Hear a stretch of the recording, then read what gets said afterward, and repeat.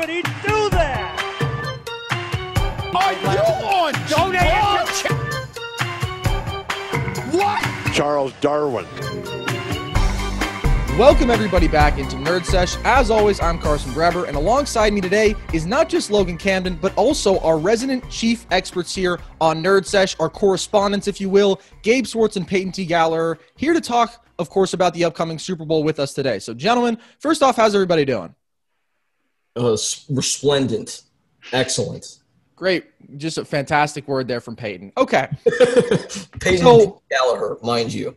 Okay, I'll address you by full name every single time Yes. with the middle initial. So, obviously, guys, this is one of the more highly anticipated Super Bowl matchups, it feels like, in recent memory, probably because of this historically great quarterback matchup. But we've seen, obviously, a full season of sample from these teams. Maybe didn't quite expect the Bucs to get to this point. Maybe some of us did. But as we look ahead, only one game left. Is there anything that we still have to learn about either of these teams that you expect us to learn in the Super Bowl? Let's start with Gabe. I don't really think so. At least I think that it was very late developing in terms of the whole Tampa Bay situation. And obviously their last loss of the season was to Kansas City. But eventually we got to the point where, and I don't know how much of this is just complete BS and lies from Bruce Arians talking about giving more control of the offense to Tom Brady and how much of it is necessarily true. I think that that's probably going to be overstated in the event that the Buccaneers win, that Bruce will kind of fall on the sword, give Tom a lot more credit than necessarily what happened and such, just because the narrative surrounding it is going to be that Tom was the savior for this franchise and pulled them out of a 7-9 ranks and whatever. But I think for the most part, we know what these two teams are. We know what the recipe is going to be for the Buccaneers winning, and we know what the recipe for the Chiefs winning is. There's a lot of visualizations and thoughts I've had of how this game flows and how this game kind of pans out. And I don't really see I don't see a wide spectrum of outcomes. I see one or two ways that the Buccaneers win, probably one, and I see one or two ways the Chiefs win. Okay, interesting. Is there anything anyone thinks that we have yet to learn about the Chiefs? Because obviously it's a similar team to last year's championship squad, but is there anything that we still haven't learned about this team? Haven't learned maybe a strong term. I think that people who, as the astute gentleman in the Zoom to my diagonal left, Gabe Swartz and myself, who watch the Chiefs on a week-in, week-out basis, given I watched the entire league very closely, but specifically the Chiefs every game. People, I think, have fallen for this misnomer about the defense and what it is and that it is this Achilles heel, when that has been so far from true in games of substance throughout the course of this year, really throughout the course of the back end of last year. I think a lot of people side a little bit against Buffalo, but from a national perspective, I think people are going to learn that Spagnuolo likes to vary stuff, and nothing looks like it does in play pre-snap. And Tom Brady, when they played the last time, really struggled with it. And I think it's going to be a huge part of this game is early on how he identifies not what Kansas City's doing up front, because you get so caught up with the eye candy, guys cheating up, and it's never about that with the defense. It's how safeties are rolling coverage in the back end and what is an actual cover zero look versus a cover three. And you won't know what you're looking at till you're in the fray of the play. I think that's the biggest thing that we are going to learn in this game is how Brady is going to be able to handle that the second time around. But for the Chiefs, how much they are actually going to be able to disguise with 2 weeks off to prepare for this against an offense that looks completely different than when they took them on the first time. Yeah, I think that's an important point that you touched on, Peyton, because this is a Chiefs defense that obviously – has not necessarily been a weakness, but if you were going to look at something on this team that you could theoretically pick on, it would be probably the defense. And I think that that's why people gravitate towards maybe exaggerating the deficiencies. I do think, though, during this regular season, we saw some quote-unquote cracks. We saw this team be the worst red zone defense. We saw them as a below-average third-down defense. But I sort of agree with you that narrative really felt like it changed in that performance against the Bills when they contained really, to me, the second-best offense in football.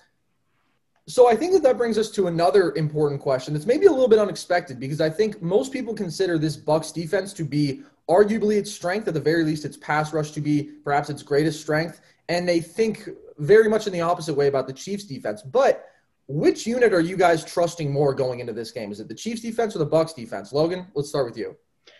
I'm going with the Chiefs, honestly, because of what Peyton spoke with me about before the championship game against the Bills. I have been one of those guys that has hated on the Chiefs defense all season long. I've been skeptical, but Peyton literally laid out the exact way the Bills matchup was going to be played. So I trust Steve Spagnuolo to throw different coverages, but it really isn't. I don't trust the Chiefs defense in a vacuum more. I just trust them more against Brady. I don't trust any defense against Patrick Mahomes. This is the greatest offense of all time. So no, I'm not going to trust anybody to shut down Kelsey or Tyreek Hill. It's simply the fact that, no, I'm not taking any defense that's playing Patrick. I'd rather take on a 43-year-old Brady, and I know Spagnuolo knows how to make changes and disguise coverages. So I'm going with the Chiefs. What about you guys? Well, I'm gonna set T. Gabe up here a little bit because the thing that fascinates me the most is we're in a bubble, you and I, where we look at stuff from inside the fishbowl and everybody else is outside. And it's a completely different perspective.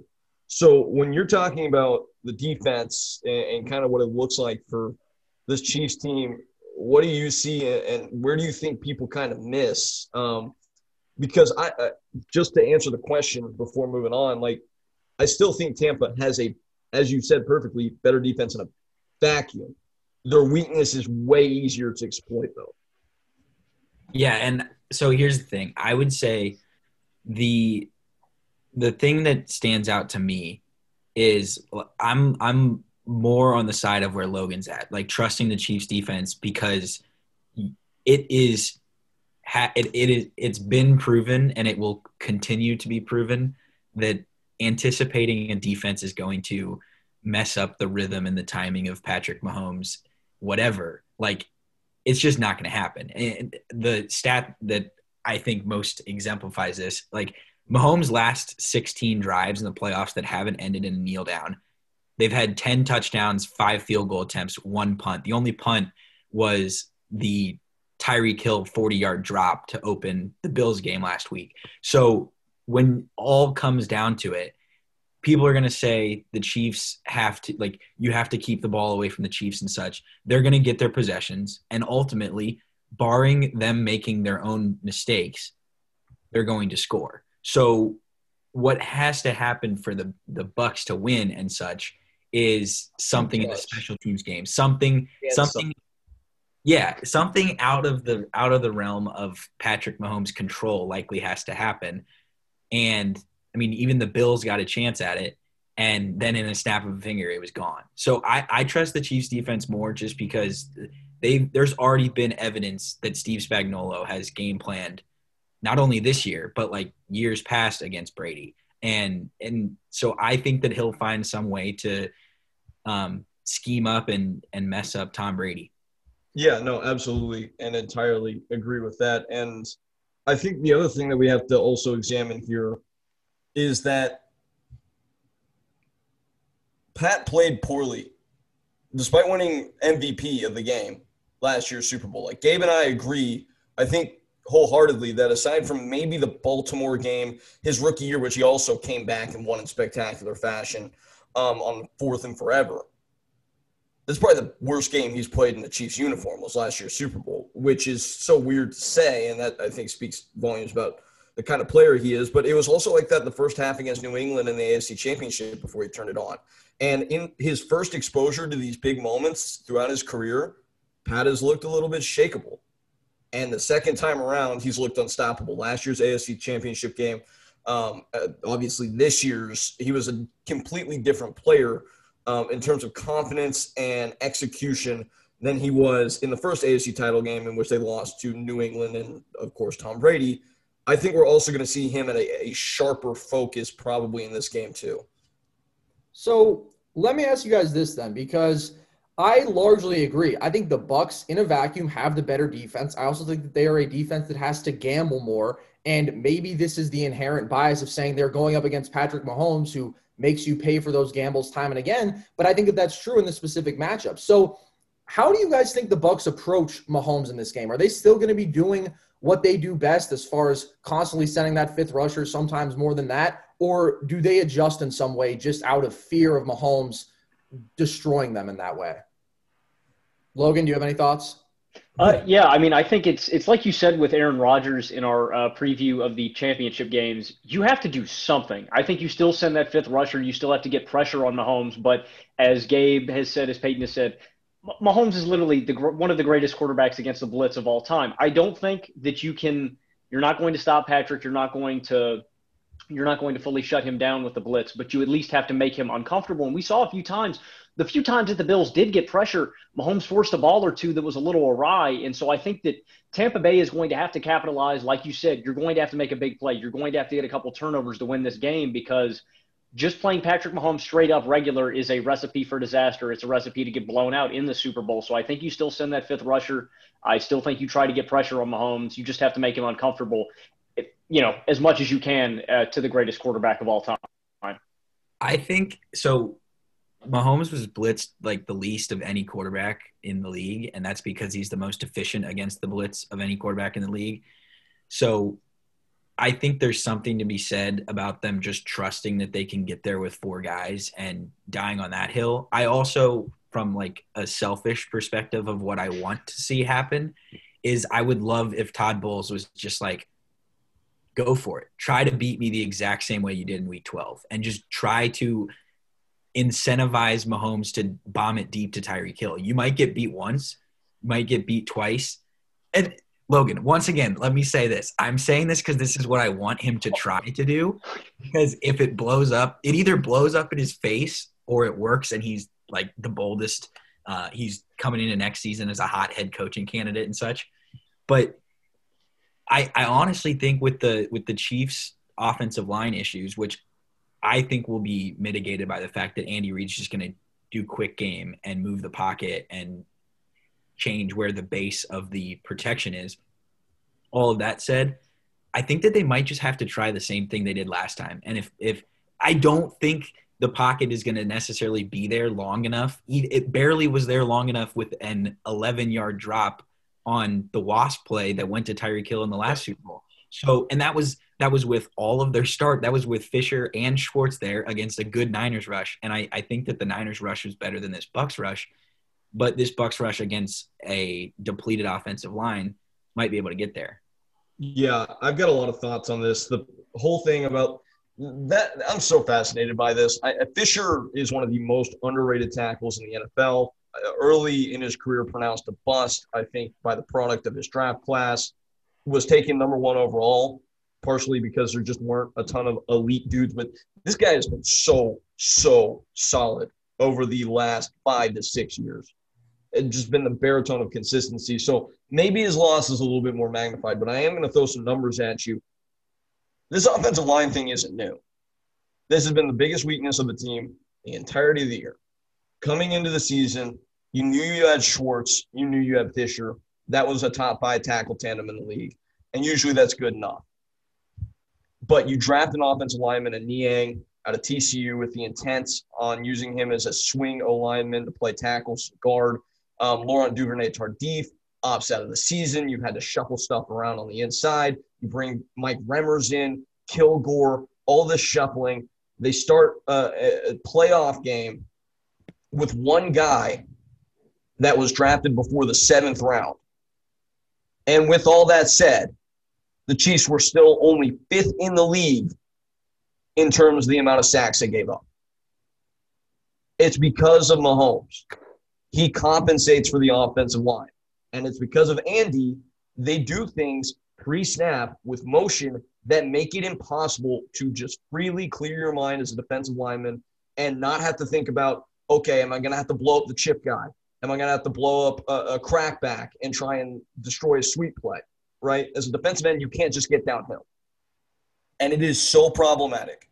And it makes it so hard to get pressure consistently. And, oh, by the way, the other thing he does, aside from all these other schematic things that you can do to minimize what a team can do to generate pressure, Pat has the arm talent to descend into the pocket and make the same kind of throws that he can make from a normal standing pocket 10 yards downfield, and he almost never takes a negative play. He almost never gets sacked in that situation. And it's because he's got a rare arm that he's able to do that. And I think, the interior pressure is the far more significant. Everybody's going to focus on Barrett and is going to focus on JPP, and rightfully so. And by the way, we'll talk about this later. I am so excited to talk about the edge rushers in this game because it is a phenomenal group of pass rushers. But with that said, it is so much more important for Ndamukong Suh and Vita Vea to dominate the interior of that offensive line than it is anything to do with the tackles. And that's been a massive misdirection, I think, throughout the course of this week leading up to this game. At least that's my opinion of it. So it feels to me like basically what you just articulated is that there is no answer unless it's that interior pressure. Okay. And so that's kind of how I feel as well. I think that if you're the Bucs, you stick to what you're good to. And if that's blitzing, then you blitz. And it worked to a certain extent against Rodgers. They weren't blitzing the whole game. They were getting pressure with 4 as well, which is obviously always a great recipe. But I think you do what you're comfortable with. So let's look at the other side now, because this Chiefs defense that we just talked about really did an excellent job of taking away all of the deep stuff from, in my opinion, the second best offense in football in the Buffalo Bills, to where they were just making Josh try to, take the underneath stuff time and again. And he got frustrated. And as they fell behind, he started trying to force it downfield, and it was just never there. So for a Bucs offense that has been so dependent on keeping Brady protected in that clean pocket against a Chiefs pass rush that really did perform well last week, and a Bucs offense that has been so dependent on the deep stuff, what sort of approach do we see the Chiefs take to this game? Gabe, what do you think? Well, I think that the Chiefs should, if I'm the Bucs offense and I'm going up against the Chiefs defense, I'm looking for success. You don't want to get into third down, because the Chiefs defense statistically is at its weakest point on second down. They allow conversions on second down a lot more consistently than they do on third down. And that goes to the narrative. And I don't know how much this is necessarily backed up by the stats, but it'd be backed up by the 18 games that I've seen with my eyes this year, and the playoff success of last year, that I agree with Peyton. The Chiefs, when necessary, get stops on third down. And I can remember getting big third down stops against Derrick Henry in the playoffs last year when people thought, the Chiefs run defense isn't very good. And statistically it wasn't. Statistically it showed up in the big times. So if I'm the Bucs, I have to avoid getting into 3rd and 4, 3rd and 5s, and all of these situations where it's must converts, or you just have to treat it like it's 4-down territory every time, because any second half punt for the Chiefs, or for the Bucs, is basically a concession of points, because on average, Mahomes averages like 3.75 points per drive in the playoffs. Like, a field goal or a punt is a loss every single time for the Bucs offense.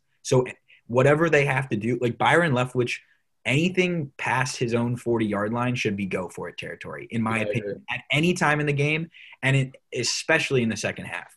So barring wild sacks and you being way behind the chains, they just have to be ultra aggressive. And the way I would put it is, if you're thinking of it and you're Byron Leftwich, I know this is probably a stupid way of putting it, but you have to think, if I'm the Chiefs, what do I want them to do right now? And almost always the Chiefs will want people to kick field goals and punt in 4th and 4, 4th and 3. You have to trust Tom Brady to convert those, but you also have to do your best to not put yourself in those situations, because that's when the Chiefs defense succeeds the most. Right. Absolutely. I want to get your read on this here in a second, Logan, because I think we're both based on the cultures of the teams that we grew up rooting for, because as much as this has been a revelation for the Chiefs, defensive franchise historically, right? Like it's Derek Thomas, it's Derek Johnson, Eric Berry, some of the defenses that I grew up with, it was defensive football. So like, I think that we kind of see the game in a similar light in that extent. But for the Chiefs, I got to give credit to Brett Veach. I mean, been very critical of him over the early going, but the thing that he did so well was identified, we've got something special in Pat Mahomes. How can we put things around him to accentuate that special talent? And the defense has been the epitome of that. Everybody talks about the offense, but understanding we needed an aggressive defensive coordinator who's not going to do anything that is going to be predictable and easy to figure out. a defense is going to take risks and gambles and personnel that's going to be able to capitalize on those opportunities. That's what he did when he went and got Tyrann Mathieu. That's how he's drafted. L'Jarius Sneed, the way they use him, he's going to be massive in this game. I think he's back from a concussion. He'll be able to play in this game. But the point being that this defense doesn't come across, again, and I come back to this whole thing, when you watch them week in, week out, instead of just on red zone or instead of just looking at box scores, they don't look so good in those regards because you only see the big plays. But the point is the offense is going to score 30-plus. Mahomes has averaged 31.5 points per game in the 6 games he's lost in his career as a starter, or the 9 games, whatever it is. They don't lose because they don't score. They lose because the defense is occasionally unable to connect on one of those gambles. So for the Bucs, for them, it's identifying the odd opportunities where it is single high, pre-snap, figuring out when those opportunities to take the shots down the field are and connecting on them like they did right before half against Green Bay. It's just not going to be as obvious as it was in Lambeau. So let me ask this. Does it make sense to gamble against a Bucs defense that is so dependent on those deep shots, and when they do see those matchups, they just attack them like crazy? Is it worth sticking? Is it worth sticking to your identity so wholeheartedly, and then also maybe playing into the strength of this Bucs offense? Logan, what do you think? Well, I was going to ask that exact same question, actually.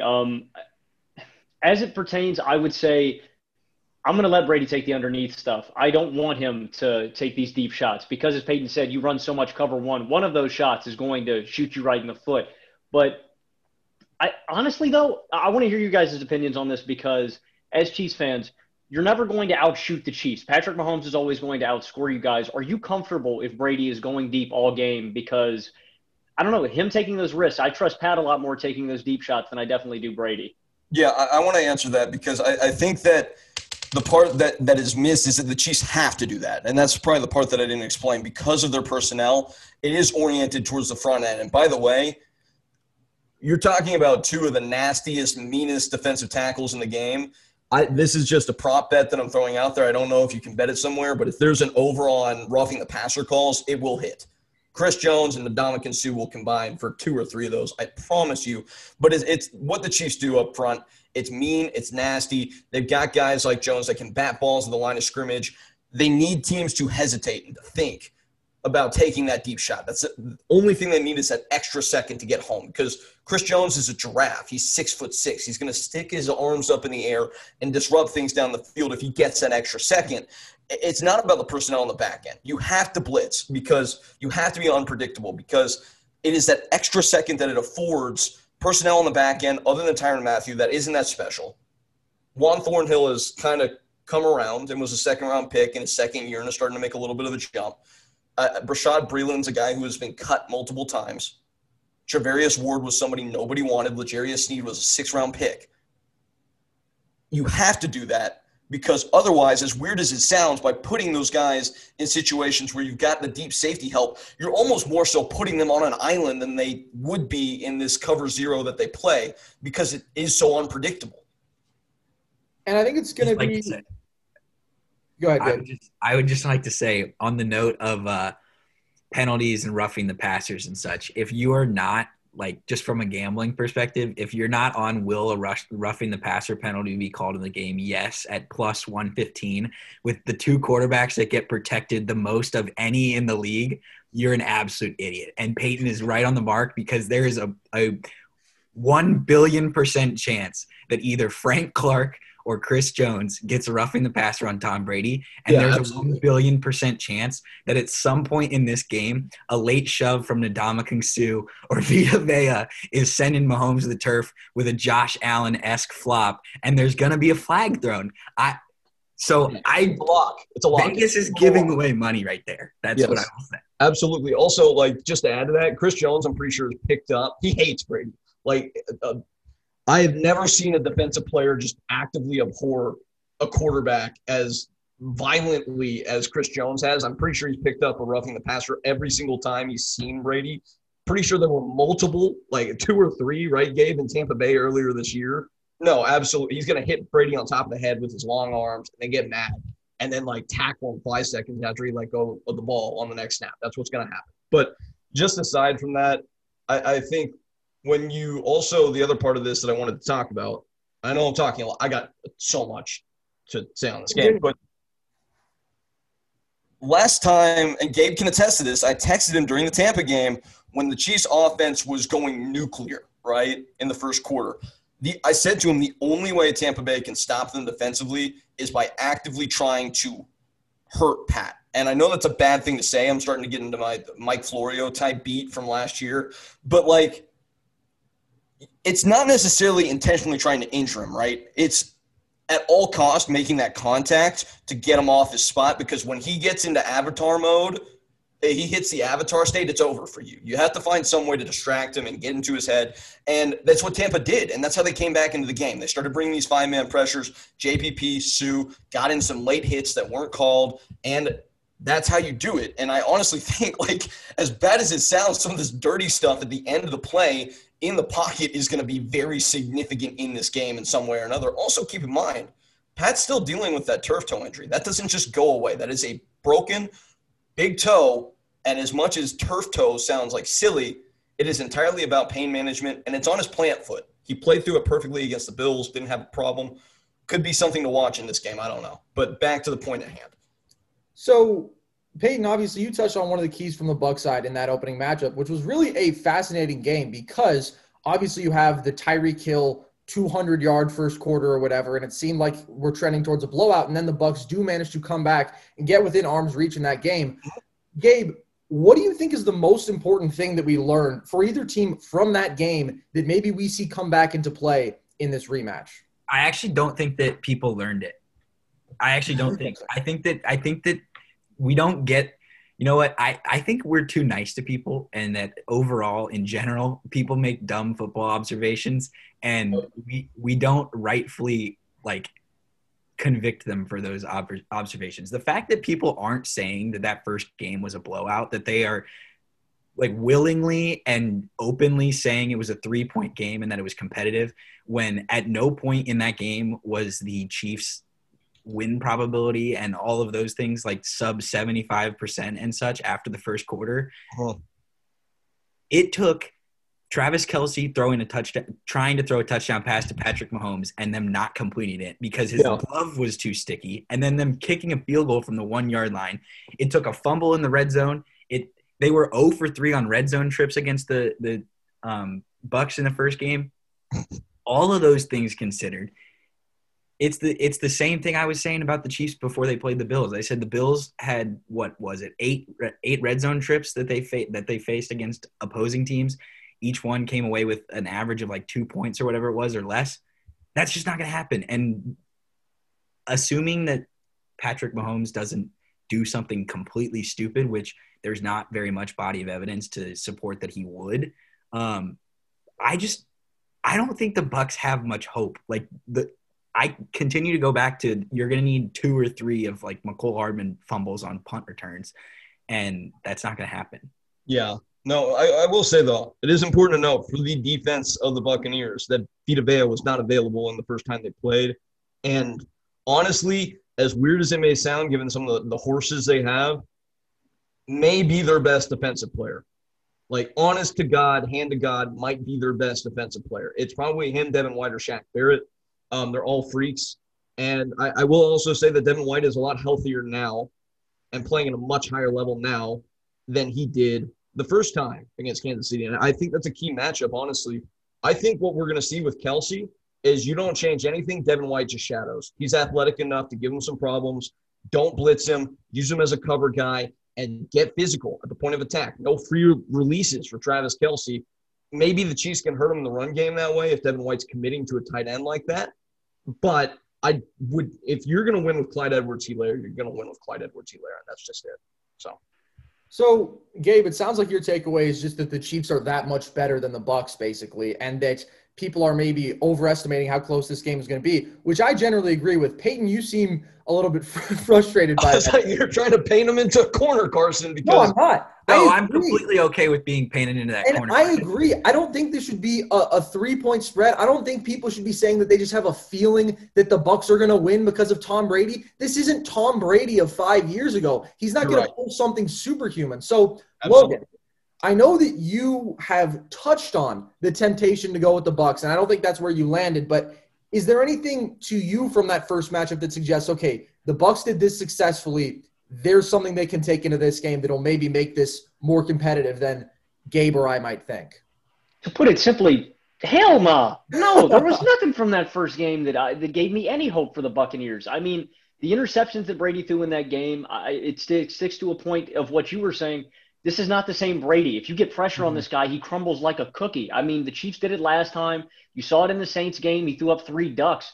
Brady is going to – I mean, Brady's going to throw up a couple ducks in this game pretty easily. And I also want to touch on another point that doesn't help the Bucs defense at all.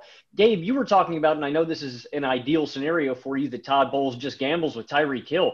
That's the worst thing the Buccaneers defense can do. I mean, I'm going cover 3, cover 4, cover 2 all game. That is the last thing I want to happen, to have Tyreek Hill torch me on a few big plays that immediately put us down.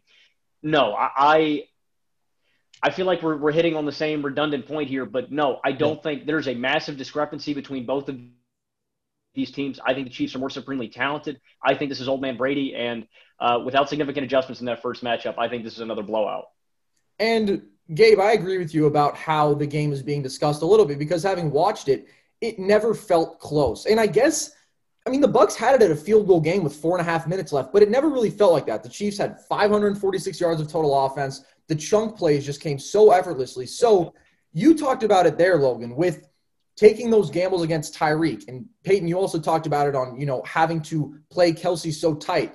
It's interesting to me because it feels like those two have rotated between being the guy who just completely dominates the opposition. Obviously, Hill was the more successful in the first matchup, but who do we think dominates this game more? Is it Kelce or is it Tyreek? Can I jump in here, because I've got some Mythbuster stuff that I want to get into now, because you got me really fired up. Brady, you are absolutely right, and I'm the superstitious guy that was like, when they saw the Titans somehow in the AFC title, Gabe will tell you this, I'm like, it's the prophecy. They always find a way to lose to the Titans in the most absurd way, and given the Chiefs had been through so much playoff heartache that you couldn't trust anything, even as marvelous as Patrick Mahomes, until they did it, which is a massive relief and changed everything in the topography of how you look at the team, at least for me, right? But that is only to illustrate the point that I am susceptible personally to the mysticism of just gut feelings, right? And when you look at Brady, he's not Tom Brady, but he's here again. He's here again. And he always gets here, and he always does it, and he is a comic book bad guy where you just have to, even if he looks weak in a moment of weakness, that's where he turns the tables. And here's the football analysis part of it, okay? Some of those interceptions that he's been throwing are downright cowardly. Him throwing his body out of the way, throwing himself off his throwing platform, and by no means am I a quarterback guru, but I think Tom Brady would tell you as much of the same if you had truth serum on him. He was just trying to avoid hits because he's 43 years old, trying to get to this moment. I think he stands in and takes those hits in this game. Maybe he doesn't, but this is the biggest accomplishment, in my opinion, of his professional career. Single accomplishment is on the line in this game. You could argue the Kurt Warner Rams, but this would be the best team that he's felled in a Super Bowl. Personally, in my opinion, I think that's a pretty clear argument, considering the Chiefs would have been, aside from a fluke game against the Raiders, and if they had wanted to, an undefeated football team, because they would have trotted out their starters and beaten the Chargers in the last week of the season. This is the best opponent he's seen. This is an opportunity to put himself that much further ahead of the guy who's probably the only guy in the current sphere of football, other than maybe like Arch Manning, that has any chance of catching him. And that I made the point, as everybody scoffs at me for the Arch Manning thing, to say, yeah, that's absolutely ridiculous. Arch Manning probably isn't going to be that, but you have to bet on potential that much to think anybody could catch Brady. He has been in a Super Bowl pretty much over the last 20 years. Every other season, that is impossible. And he's here again with a different team, and you just can't write it off because he's Tom Brady. No football analysis needed there. He is Tom freaking Brady. All right, that was an excellent answer to the question about Tyreek Hill and Travis. Yes, sure. Okay, here's the other part. Sorry. No, because I think it is on an important point. I just don't share that feeling, Peyton. And I also don't share your presumption that Brady is suddenly going to become the hero who's willing to take every hit. We've seen Brady, and maybe it was more exaggerated when he tries to throw up that ball when Mike Evans had his guy clearly beat on the outside, and he's sort of like half gambling because he sees that he's beat, but he doesn't actually want to throw his body into it and take the hit. That's a great illustration of Brady's quote-unquote cowardice, but Brady has been throwing away balls as soon as he senses pressure for 5 years now, and I don't think that has changed in the biggest games. It's a constant act of self-preservation, and that is not just season-long. That's within each game. So I don't think that he's suddenly going to be throwing dots all over the field. And by the way, I just don't think he's as accurate of a thrower as he used to be, even downfield. Some of them, there's not that much pressure. He just floats the ball up, and it's just an inaccurate duck, as Logan would say. So absolutely. So I just don't have that same fear. To me, you can make a distinction. And by the way, Brady has not gotten it done every time. Brady has been the victim of two of the most famous upsets in Super Bowl history. Absolutely. In which he did not show up and play his best. This isn't Joe Montana, who's actually perfect in Super Bowls. Right. Like, you look at his stats and you can't believe it. Brady's been human. So I just don't share that same mystique. But let's get now to the weapons question. Actually, Peyton, if you want to respond. No, wait. I was just going to say everything you said is right, and there's still a part of my brain that can't deny it. Like, I agree with everything you just said, and it's still just Tom Brady, and that hangs over your head. Gabe? Unlike Peyton, I actually am a teacher's pet, so I will answer your question. Thank you, Gabe. I think that the guy who impacts the game more, because as much as I want it to happen, I don't think that Todd Bowles is actually going to do it. I think it's a safer bet that Travis Kelce is what he's supposed to be. Although I do think Tyreek Hill is going to make one play that he's the only person on earth who can make, and maybe it's the 15-yard slant that turns into a 71-yard gain like he did against the Bills, and maybe it's a long throw like he does when he burnt Carlton Davis in the first matchup. I think that that's what's going to happen, but it is more important for the Chiefs to establish the Kelce and throw it to him on little dump offs. And if the Bucs decide to go zone coverage or whatever, and he finds all the holes and such, it's more important that the Chiefs do that than it is that they run the ball on 1st and 10 with a couple draw plays to Clyde Edwards-Helaire. So I think they know that the most important thing, and even when they were struggling in the playoff games last year against the Texans and Titans, honestly, it's because Travis Kelce dropped multiple open first downs. And if not for that, we're not even talking about the historical comebacks that they had. The game would have been over a lot quicker than it was anyways. So I think Travis Kelce is the bigger one, but I do think that there's also – it can't be overstated how important Sammy Watkins playing is for opening up Tyreek Hill and Travis Kelce. And that's something that I think that most people are overlooking, is just how much more efficient the Chiefs offense gets when he plays. Yeah, because he never plays. But anyway, Logan? So the question here, am I going Kelce or Hill as the bigger weapon? I'm still going to go Tyreek here just because of what he can do pre-play, pre-snap, just because you have to put guys in motion to open stuff up like that. And I also think the Bucs personnel is just built a little more to take down Travis instead, just to X him out a little more. As we've talked about, Devin White, Levante David, two of the best coverage linebackers in the game. But I just think Tyreek – would I rather have Hill or Kelce? I'm taking Tyreek because that big shot is always available when he gets out there. I do want to ask you guys after we get off this point about the run game, but that'll come. Peyton, what you got? Well, the thing is, the teams just cower when they play the Chiefs because they know the awesome capability and the strike power. And I feel like defenses just kind of got to live with that more than they do. And again, easy for me to armchair quarterback here and tell, guys to play the game a different – but the Bucs need to play with edge. Not that you can't jam Tyreek Hill. It's just foolish. There's not a corner on earth that isn't going to lose that battle once or twice and get burned for a touchdown. But with Kelce, no free releases, I think we should see Devin White up in his face a lot. Differently, though, to answer the actual question, when you talk about who's going to have the bigger game between Kelce and Hill, I'm going to kind of answer the question and kind of not. They operate in tandem. It's like in Power Rangers whenever they like link up and the powers would be magnified that much more and they're like Megazord or whatever. That's Kelce and Hill because you can't, because of how the offense operates, you can't choose one. And we talk about all these things that you can do to prevent Hill from taking the top off. And you can limit it by playing these deep cloud cover 4s and 3s.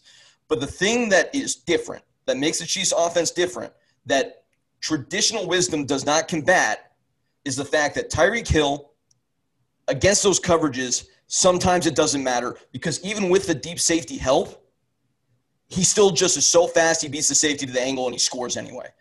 And even still, when that's baked in, when you're playing those deep cloud covers, what people don't understand is that means that the linebackers are that much more stretched to cover that much more ground. We're talking about 20 to 30 square yards. And that's where Kelce eats. So unless you can have somebody who can man guard Kelce and make it hard for him, when Hill goes over the top, Kelce goes underneath, and you kill cover 2, you kill cover 3, you kill cover 4, zone's off the table. The other thing the Chiefs can do that is unparalleled in the history of this game is that Tyreek Hill is as fast in a straight line as he is running in a straight diagonal line across the field. And there is not a coverage known to man that can stop that because with the zone stuff, it's about keeping stuff in front of you. And that works when somebody's running in a straight line, but when they're trying to cross your face, that doesn't fly. And that's what Tony Romo actually pointed this out a couple weeks ago, and I've really been harping on it. The fact that Tyreek Hill can run a 9 route, but do it with his hips turned, running diagonally, and be just as effective is something we've never seen in the history of NFL football, and is why this Chiefs offense has taken even another step from where they were last year. There is not a defense that I know of that can combat that. Well, first of all, Peyton, I think you're right that they're inseparable, and that's part of what makes this so interesting. It's that when one of them starts to get going, then they enable the other one to get going as much. So it's a multiplying effect. I'm fascinated because I do think, as we talked about, this is a Bucs defense that is going to gamble. And when you gamble, you have the constant threat of Tyreek getting behind the defense. You also have the fact that there's going to be a lot of Kelce over the middle opened up probably just because that's going to be the quickest hitting stuff. And so I know that we like to talk about the strength of this linebacking core, but if you actually look at Devin White in covers this year, I think he allowed a passer rating of 109. Levante David is a little bit better, but I assume that White will assume most of the duties there. So I still believe that he's strong there, but is it strong enough to make an impact against Travis Kelce, who is maybe the greatest receiving tight end we've ever seen? Let me clarify. So Kelce is a great tight end in all respects. He is the best tight end in the history of NFL football. I say this without a shadow of a doubt. Against zone coverage. I'm not recommending that. I don't want Devin White to play a linebacker. I want him to shadow him like a corner and play man coverage because he's athletic enough to do that. And I think that might be the solve. That's how they might be able to get a couple stops. Okay. Logan, I know you said you wanted to ask about the run game. Actually, I got a different question. Peyton, you talk about all the schemes that you want to run against Kelce and Hill. What do you think is the best coverage that the Bucs can rely on play in, play out? Do they just run man up, rush 4, cover 2 all game? Or what are you running against them if you can't rely on zone? So it's tough, especially when the Chiefs are able to line up Kelce and Hill on the same side of the field because you can't bracket underneath with a zone guy and handle both of them. And if you're committing a linebacker and man coverage in White to the strong side that Hill's on, you can't cover up underneath and commit a man linebacker because I'm starting to get into deep football weeds. But, like, pretty much the Chiefs can identify that and say, you're doing that, we're just going to run the ball the other way and there's going to be no linebacker there and we only have to block, like, 2 people and it's going to be a big game. So that's off the table. And, again, there is no answer, right? There is absolutely no answer. What I'm recommending, though, is more so committing that consistent bracket to Hill, making sure you're limiting the opportunities to go deep because you're not going to take them all away. And you've got a guy that at least is punishing Kelce play in, play out, and making it difficult. A guy who is a little bit more contact averse. Kelce is not the guy who is the most physical. He's not Gronk. He's more of a smooth mover. He gets down, doesn't take the big hits. Make them earn it. Again, with the Chiefs, it's just about getting in their face, playing with an edge, and not giving them anything without at least putting up a fight because I feel like so many teams just try and, like, turtle up and make sure they don't get embarrassed. And that's not how they're going to win this game. Peyton basically gave me the long answer of the Chiefs are just unstoppable. Good luck. Yeah, it's the case. It's the case, but you can't treat it like that if you're going to win a Super Bowl. You can't. This is a question I guess I have for whoever, Carson, Gabe, Peyton, whoever wants to take this. Who do you guys think stands to capitalize more off of the run game in the Super Bowl? I got this. Okay. I think that my bold prediction for the game, longest rushing play comes from McCole Hardman. Yes, bang that. McCole is going to do something in this game. It's either going to be really bad or really good. It's going to be a jet sweep that instead of it getting tackled on like the 20-yard line where it did against the Bills, it just ends up in a touchdown. And I know that they count as passes, but like the touch passes, the Chiefs will use one of those to slow rushes and such like that. So I honestly have more confidence in McCole Hardman being a bigger threat in the run game than like Leonard Fournette's 1 to 2 yard gain on 22 double on the first down on every drive. If the Buccaneers are doing that, they're signing their death certificate, which, I mean, they're going to be signing their death certificate anyways because they're playing Patrick LaVon Mahomes and Andy Reid, who are 10-0 with 2 weeks to prepare. So I'm oversimplifying it, and so I know that I'm not giving you the best answer, Logan, but I would say it's telling that no over-under yardage prop that you can bet on is over 48 yards for anyone in this game. So if there's like any run play of over 20 yards in this game will be like a shock to the system, especially if it's out of just a typical handoff, in my opinion. I agree. And so I guess the question is, do we see the Bucs even attempt that? Because Gabe, you talked about the kind of hyper aggression that you need, particularly going for it on fourth down. But I think that also applies to just attacking through the air because the percentages are in your favor. And if you run that ball on first down and it's a gain of 1 or a gain of 2, there's just no incentive to continue to do that. So Logan, you're the one who asked the question, but do you think that we see the Bucs lean into the run game at all? Because there have been times when they've completely abandoned it this season. There have been times when it's been a strength of theirs. Which way do we go in this game?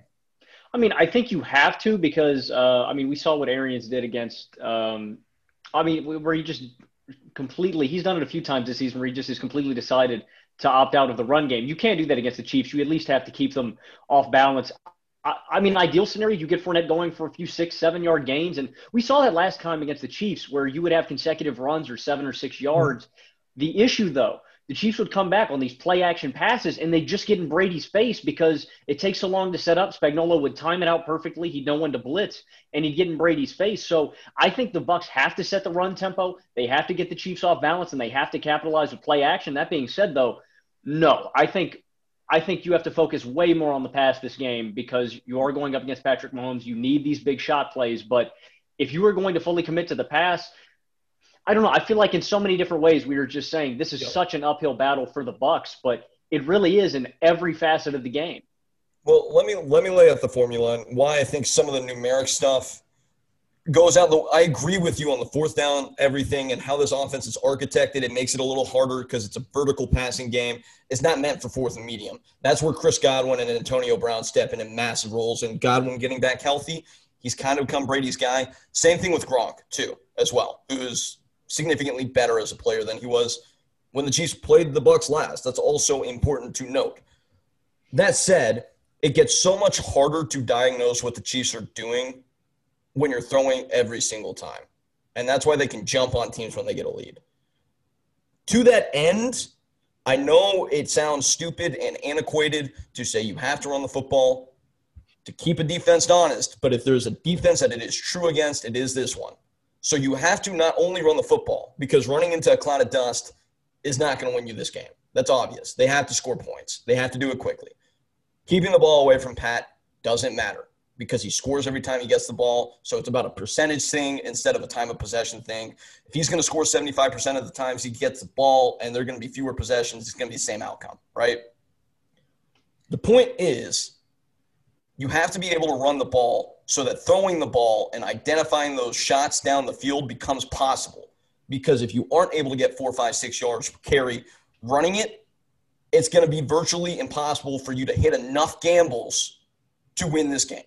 And that's kind of my take on it. And that's where Leonard Fournette and even more so Ronald Jones in the extended run game with the screens, because what he can do after the catch is ridiculous. Those guys become so important. The Chiefs do such a good job as a defense taking away the edge That's what they're elite at because of what Tyrann Mathieu provides. The back end, we've not talked enough about him yet. He honestly might be the Chiefs' second best player, and I know that's ludicrous to say, but he is that good. You have to, between the tackles, get it going. Ali Marpet is a massive part of that. Double teaming Chris Jones, working up the linebackers, and getting that ground game going early on. So in the second half, Spagnuolo can't just throw everything in the kitchen sink at you, and you have no idea what's coming.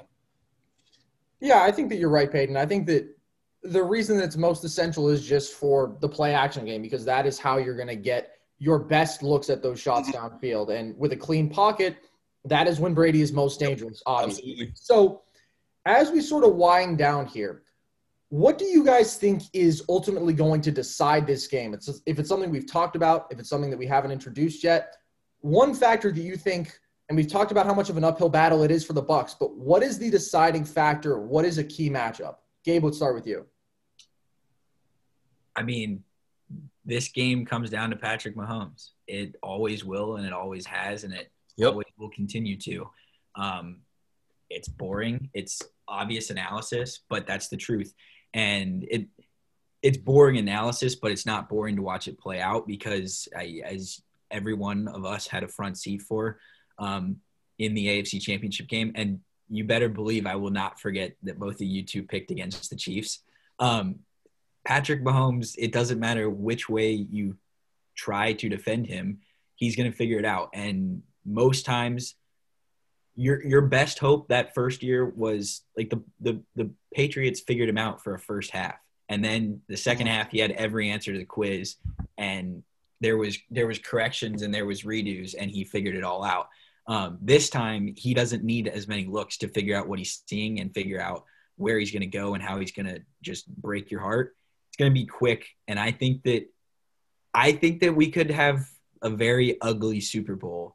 And to get to the – I think Carson's on the same page as I am, that the fact that the gambling spread is at 3.5 is just a product of the fact that Vegas knows people are willing to bet on Tom Brady, and people would kind of raise their eye and know something's up or something's afoot if the line was 4.5 or 5.5 or 6 or something like that. That the Chiefs, I mean, they're not great against the spread, and that obviously factors into the numbers, but the amount of late garbage time touchdowns that have made games closer than they actually were is so high. So I would say it's obviously Patrick Mahomes, and it's obviously going to be just a matter of which way do the Bucs decide to die. And is it the slow zone coverage? I hate this arrogance, by the way. It freaks me out that he's this confident. It freaks me out. Is it the slow matriculation down the field, or is it deep plays and deep throws to Tyreek Hill like it was in the first matchup? I would lean toward it being the second one, but I hope it's I would lean toward it being zone coverage and not just straight up man-to-man, let's get our butts kicked by Tyreek Hill. But if it happens, I will enjoy it all, like, thoroughly. Mm-hmm. Peyton, what do you think? See, I'm not ready to do that yet. I think the Bucs have some things that they can do that we've not seen them do all year, granted, but their personnel dictates that they're capable of to make this look like a completely different thing than what we might think it looks like. I think when you talk about, like I said, the defensive line, I think that Ndamukong Suh is a guy that I wanted to talk about coming into this podcast. One of the most underrated players in the history of this game. Historically, when you looked at how he was regarded early in his career, I think some of the antics on the field obviously facilitated a negative opinion of him, that he was a problem. What he meant for the Rams in their Super Bowl run a couple years ago, obviously to get beat by Tom Brady. He's been overshadowed by great interior defensive linemen, a la Aaron Donald, who kind of took his spot as that guy that you fear on the inside. But what him and Vita Vea can do, forcing Pat to drop into the pocket and allowing those edge rushers to just get upfield without remorse, that is massive, and it's something that if they are able to do with 4, could cause some problems. Like, we're talking about an elite tandem on the inside that Tampa didn't have in the first meeting. Secondly, the short game, which is something that Arians hasn't done, something that Brady has struggled a little bit more with as of late, despite, some of the narratives about him being a check down quarterback at times at the end of New England, and that's how they were effective in a game manager. The zip on his passes, he's still got a great deep ball because he's got great touch and angle perception. the zip on his intermediate game has gone a little bit and has allowed guys to read him and pick him off and take it to the end zone. That happened a lot early in this year. It happened a lot at the back end of last year. They became more vertical oriented, but I think for them to win this game, it's going to be Godwin, Antonio Brown, and Gronk on 2nd and 6, picking up 8-yard catches and then turning upfield. I really do think that's going to be massive. And if they can do that, they will be able to score with the Chiefs in a game that will end 31-38. Something of that ilk. I'm still taking Kansas City, absolutely. But I do think there are things that Tampa can do to make this close and give them a chance with the greatest quarterback in the history of the game to have a chance at the end. And that's all you need. Logan, what do you think? I think Peyton touched on some really good points. I mean, down to down, the Buccaneers have the weapons to attack this Chiefs secondary. And I will say, Gabe, I love your arrogance. Keep it coming, man. I mean, if the Chiefs do lose, we'll have some great cold takes to post on Nerd Sesh later. So pour it on us. I think I'm going to side with Gabe here. I think a little bit. If Patrick Mahomes has the ball last, I'm going to go with the Chiefs. I think they win this football game, but. And I think Peyton hit on a good one as well. I'm going to go more in the turnover battle. I think the Bucs have to get multiple, at least one, to make this game competitive. You just have to – if it's a Mecole Hardman fumble like we saw against the Bills, if it's whatever you can get, you just have to get the Chiefs off the field. And so I think the Bucs have to get multiple turnovers in this game to win. That being said, I'm still rocking with the Chiefs. Yep. One other thing. This is going to sound really stupid. We're going to know a lot early on, potentially. If the Chiefs take the ball first, that's a win for Tampa. Because when Patrick Mahomes has a lead at halftime and gets the ball out of half, it's over. It is over for you because he's scoring again, and then he's got a 2-score lead in the second half. And that's ball game, folks. And, I think if Tampa wins the toss, they have to defer, and that actually will be important. Also, I just wanted to add that as well. So I think that the most key matchup here is going to be what we see on the edges between Shaq Barrett, JPP, and obviously a couple of backup linemen. But I also think, because I expect Shaq and JPP to win those matchups to a certain extent, I still am not sure that will matter, though, because this is not just the greatest arm talent we've ever seen. This is the greatest quick-hitting offense that we've ever seen in the passing game. It's unfair, the things that Andy Reid and Mahomes are able to pull out in 3rd and 4th and shorts. And I think that you can just dime this defense up even if you are getting pressure that consistently. So that to me is sort of what I'm looking at. Let's get now into our official predictions because we have all basically leaned Chiefs pretty heavy. Peyton, you have maybe expressed the most skepticism. How is that the out? I'm just saying it hasn't been much, but it's probably been the most. No, I'm not saying that. I'm saying how, because I obviously am the most skeptical, and it's how did we arrive at this point? I don't know. Okay, I'll start then, because I'll tell you why. I think that this game has an undeserved aura around it because it's the Super Bowl. The Bucs are not the second best team in football. The Buffalo Bills were the second best team in football, and the Chiefs did away with them like that. The Bills' offense was measurably better than the Bucs, and yes, maybe the one thing that throws this into question is the Bucs' pass rush is a weapon that the Bills did not have. But I think that we've both talked about the many ways in which the Chiefs can still dissect that. So I think it's a 10-point game. I think it's 31-21. The Chiefs have not scored under 31 in a single playoff game that Mahomes has played start to finish. The only time they've gone under was in that Browns game. So I don't think that the Bucs can actually stop them. And by the way, we are going to see a human version of Brady, in my opinion. He threw 3 interceptions last week, and it didn't end up hurting them because of mistakes on the Packers' end. He's not going toe-to-toe. I'll say it again. The Chiefs already dismantled the second-best team in football. And I know that I'm the guy who picked against the Chiefs. I'm also the guy who declared earlier in this season that the Chiefs were the best team of the 21st century. I just thought that there was a team that had a formula to beat them maybe, and I wanted to take a chance. I don't think the Bucs are that team, even though I've been a Bucs advocate too. I picked them to beat the Packers before the playoffs because they had a matchup advantage there. I don't think they have any sort of matchup advantage against the Chiefs, and I don't think it's a very close game. So, Logan, what do you think? Like I do in the weekly Blaze meetings, what Carson said, he articulated that well. I'm going to take the Chiefs. I think I'm leaning between 2 scores and 1. I'm going to finalize on, I think, 28-37. I think it's high scoring on both sides, but Patrick Mahomes, you already laid out the stats, Gabe. Patrick Mahomes gets buckets, bro. Okay, let's go, Gabe, and then let's end with Peyton because I'm interested in what the exact – I bet Peyton will still pick them by a touchdown or something. But, Gabe, what do you think?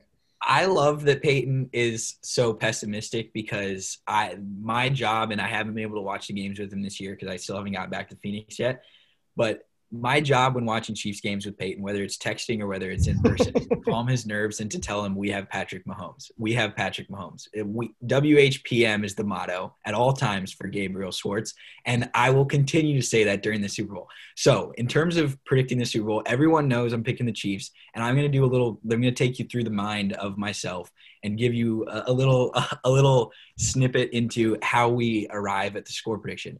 So the Chiefs had a fumble in the red zone, which I'm going to give them 7 points for that trip that they didn't get in the first game. I'm giving them 4 extra points for the touchdown that should have been scored when the Chiefs went with a Travis Kelce pass that turned into an incompletion and a 19-yard field goal. So just on those 2 drives alone, I'm adding 11 points to their score. So I'm going 38. And I think, like Carson said, I think that Brady is pretty human. I think he throws a couple picks. I think that Tyrann Mathieu picks him off, yells in his face. Chris Jones gets a roughing the passer to celebrate. Frank Clark is the shark, just all up in his grill. And I think 38-24 is the score prediction. So I think they win going away. Okay. My turn? Yes. My turn. 36-34 Kansas City. Missed extra points somewhere along the way. A defensive score along the way at some point. I bet it's for Tampa off just a Mecole Hardman weirdness or a fumble where, Devin White type just picks the ball up and runs. I think that'll happen. I think we'll get some Brady mistakes. I think we'll get some Brady moments. All in all, Brady will score at the end of the game to put it in a position where if he gets the ball back again, Tampa has a chance to win the game and he gets to do some Brady stuff. And Mahomes officially takes the torch from him by icing it on the final drive. Interesting. I will say we are right where we're supposed to be. Because when we all watched this game last year, the Chiefs were down 20-10, and I said we got him right where we want him. He did say that. At this point of the week, Peyton being pessimistic, everyone else being optimistic, we got him right where we want him to be. To be fair, Gabe, could things possibly be going off schedule for this team? Because I don't know. You guys have 2 starting tackles missing. You had a COVID scare, and yet still everything is right on schedule. And I think that that's the case when you have not the greatest quarterback of all time, but the best quarterback of all time. And that is what Patrick Mahomes is. And I think he's probably on his way to becoming the greatest. And by the way, this game does not have any bearing on the permanent direction of that discussion. No. I think we all agree. We didn't get to really dive into it today, but the fact that people are saying if Brady wins, Mahomes can never make up that gap is ridiculous. Mahomes has 15 years to make up that gap, and he very well might. So thank you very much to both of you gentlemen, Gabe and Peyton, for coming on and talking with us today. This was a great deal of fun. Of course, the big game is in 2 days, and we obviously cannot wait for it. So that will do it for us here today. You can go and check out our NBA show from this past Wednesday. You can go ahead and check out our last sports history pod. We talked about the top 10 quarterback receiver duos in NFL history on Monday. You can follow us on Twitter at nerd_sesh and on Instagram at nerdsesh. And so with that, I've been Carson Brabber. I have been Gabe Schwartz. And this was Nerd Sesh.